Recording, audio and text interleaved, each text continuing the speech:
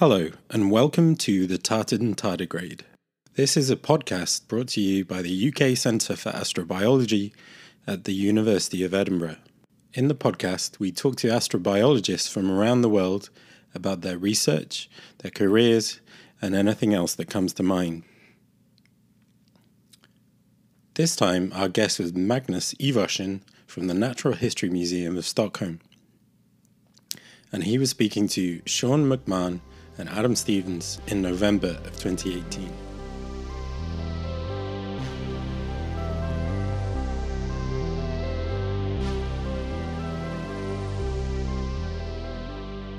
I'm very pleased to welcome Magnus Ivarsson to Edinburgh. Magnus is a world expert on the fossil record of microorganisms that live in subsurface habitats.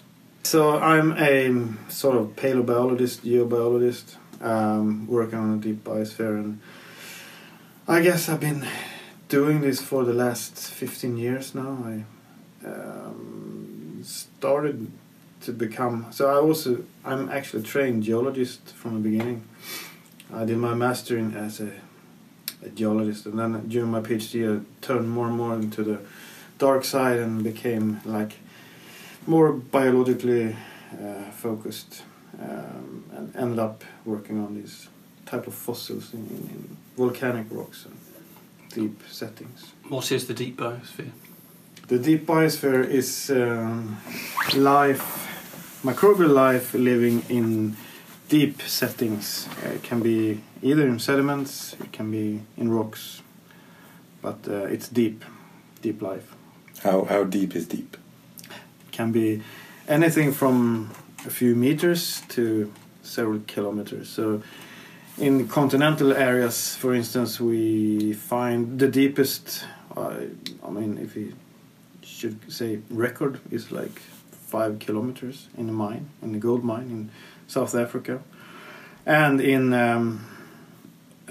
marine environments, we find fossils at least at 1 kilometers below seafloor, and live ones at 1 kilometer, 1.5. So it's deep. And so those fossils from those deep places you're talking about, that's what you're currently looking at? Right. That's what we're working on right now. Trying to characterize them, trying to understand what type of microbes they once were and what they were doing down there. And surprisingly, many of them are fungi. So not extreme prokaryotes like bacteria or archaea, but actually extreme eukaryotes. Why is that surprising?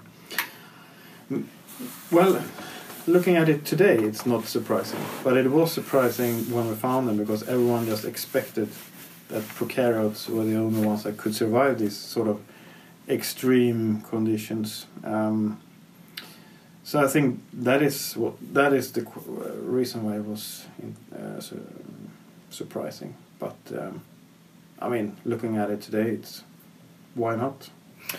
And you told us a little bit today about you've been involved with NASA working groups and things like that, which is obviously why we've got you. Part of the reason why we've got you across to talk about astrobiology. Can you tell us about how you got involved with those? I basically got a call, more or less, from Tully Sandstedt. He told me that they were assembling this group on rock-hosted life and asked me if I wanted to join. Of course, you want to be in a group like that. So we had a couple of online meetings, and then a few meetings in real life in Pasadena. So basically we just put together people from different areas working on rock-hosted life, both alive life and fossilized life, and try to come up with a strategy what to look for and where to look when we go to Mars.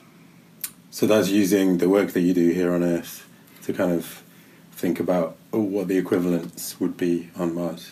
Right, you're right. So we used, in this case, we used the subsea floor crust, the oceanic crust, as sort of an analog to what we could find on Mars, really old settings on Mars. Volcanic rocks that at some point had been in contact with water, both circulating underground water, but also being covered by lakes or ocean-like bodies of water.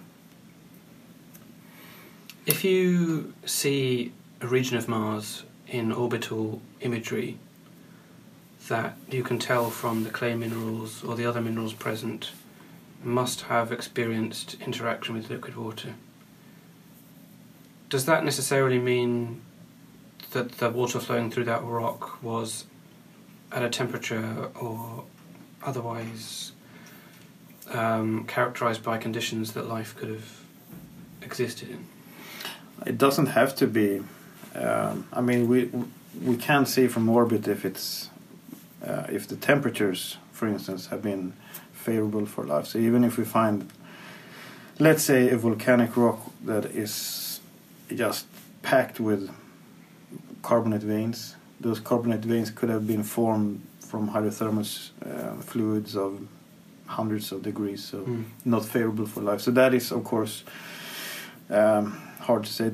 If we find a lot of clays, though, that suggests lower temperatures and also like zeolites to some extent and so on. So from orbit you can get a hint of what you expect, but you can never be really sure.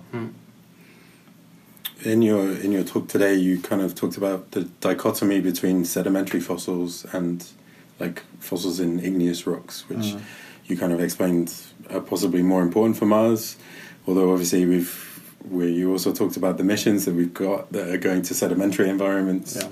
So kind of is it all important, or do you think there's one thing we should be focusing on?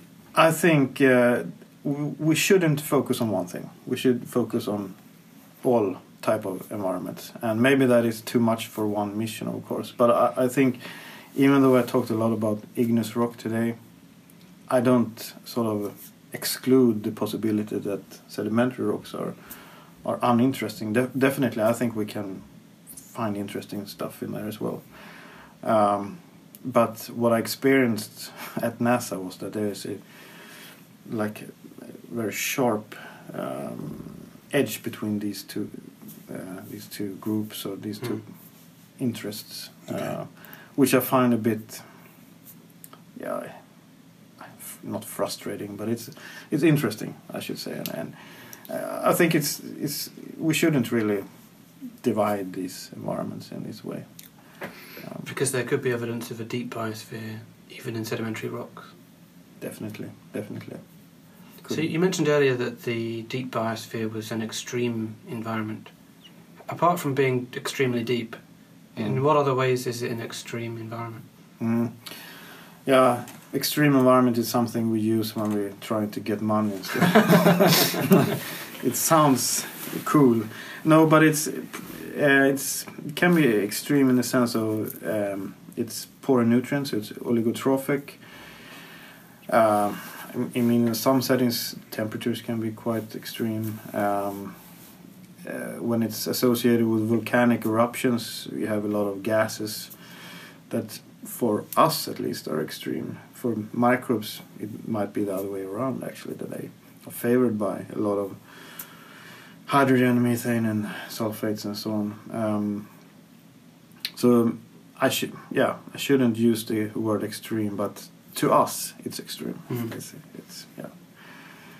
You started off as a geologist, just straight geology or particular kind, and then how did you end up becoming more towards the biological end?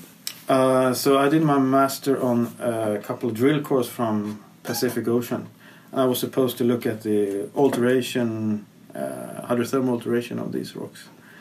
And the master was pretty straightforward, but during the master I found these weird structures that I didn't know what it was. And a year later I started my PhD on a completely different subject, or not completely different, but not on this subject. And a few months later, I went to my supervisor and said, "Look, can't I look at these structures instead?" And he said, "Sure, go ahead." So I sort of changed direction on my PhD based on these small structures I found, and those turned out to be the fossils. So it was sort of I had a hunch when I saw them, sort of a gut feeling that we talked about earlier today, and it turned out to be correct, actually. Did you find it quite a natural change of direction, or did you have to learn loads of new biology? I definitely had to learn a lot.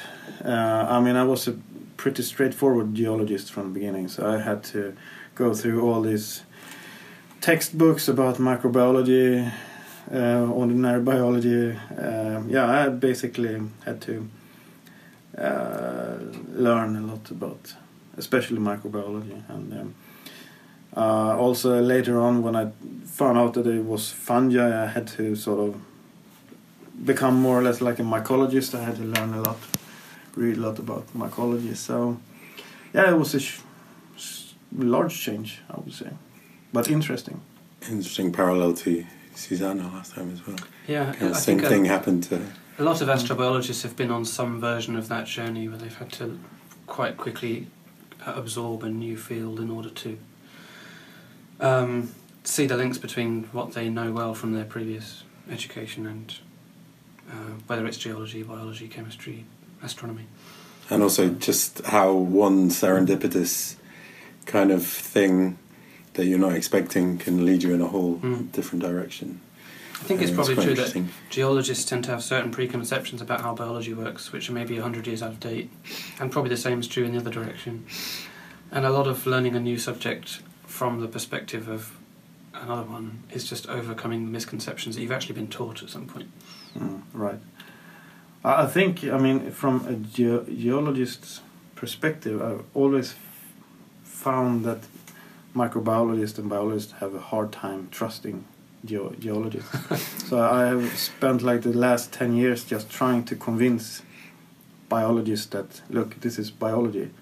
We should actually look for the live ones. So we've found the fossil ones. We should actually go for the live ones. And yeah, it takes time to convince microbiologists, but and you've ended up doing some microbiology yourself. Yeah, now I mean, no one else is doing it, so I have to do it. So now I'm turning even more to the dark side and working on biology and live biology. So I work on cultures from deep continental crust, which is exciting. I have to learn a lot of stuff new. Clinical biology, it's pretty tough. Do you think if there was or is a deep biosphere on Mars, it would be substantially different in its ecology from the deep biosphere on Earth? For example, is it plausible to expect fungi to have proliferated in the Martian crust or something like them? I think that if we're talking about deep biosphere today, it would be probably quite different, considering the lack of oxygen for a long time.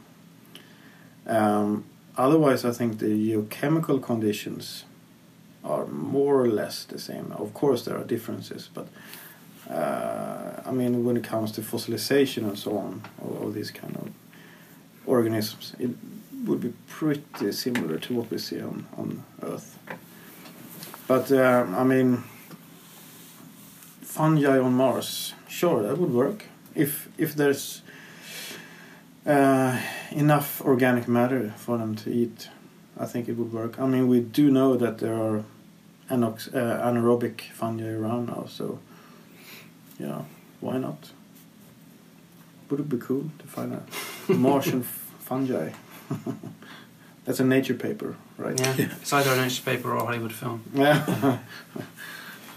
You've gone through different things and been involved in some cool projects.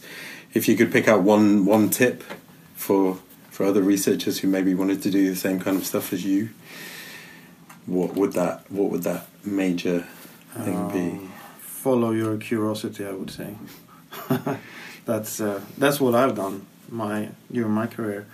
I just done what I think is interesting and what I find is curious. You know? So Yeah, that's my advice. Follow your curiosity. So you've been involved in some extremely provocative and even controversial papers, like the report of fungus-like filaments fossilised in a volcanic rock that was 2.4 billion years old, which is much older than we had previously thought fungi were. What's it been like dealing with such a controversial subject and having to confront disagreement possibly from many sides? That's a good question. Well, during the process when you work on these type of samples, like the one that you mentioned, you know from the beginning that this will be controversial. So you put in more effort, to be honest, in these papers than you do in other papers, because you have to really be as sure as you can that what you're suggesting is correct. So I think that is one of the things that we prepare more before one of those sort of controversial papers. But I think when it comes to disagreement from colleagues and researchers, I just find that intriguing and interesting. This is what science is all about, right? You should never take anything personal. That's not a good thing. So I think you have to have like a, I don't know, like Teflon skin. You just have, you will get some really nasty comments. That's just part of the game. But just let it flow. Don't take it personal. So it's part of the game, I think. But in all this criticism and these comments you get, there are always some sort of core or something really good that you can take with you. So yeah, don't take it personal. That's yes or no. Do you think there is or ever has been life on Mars? Oh no. I have to say no. That's fine. And what would you do if we find some? I would open the champagne and celebrate. But I am pessimistic. Fair enough. We should So say yeah, thanks very much. Thank you very Magnus. much. That was great. Thank you for having me.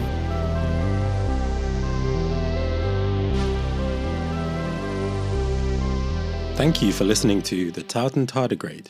If you'd like to find out more about the UK Centre for Astrobiology or astrobiology in general, you can visit our website at astrobiology.ac.uk. You'll also find links there to the other episodes of the podcast and a link where you can subscribe via the University of Edinburgh podcast service. In our next episode, we hear from Axel Hagemann, a planetary scientist from the University of Stirling.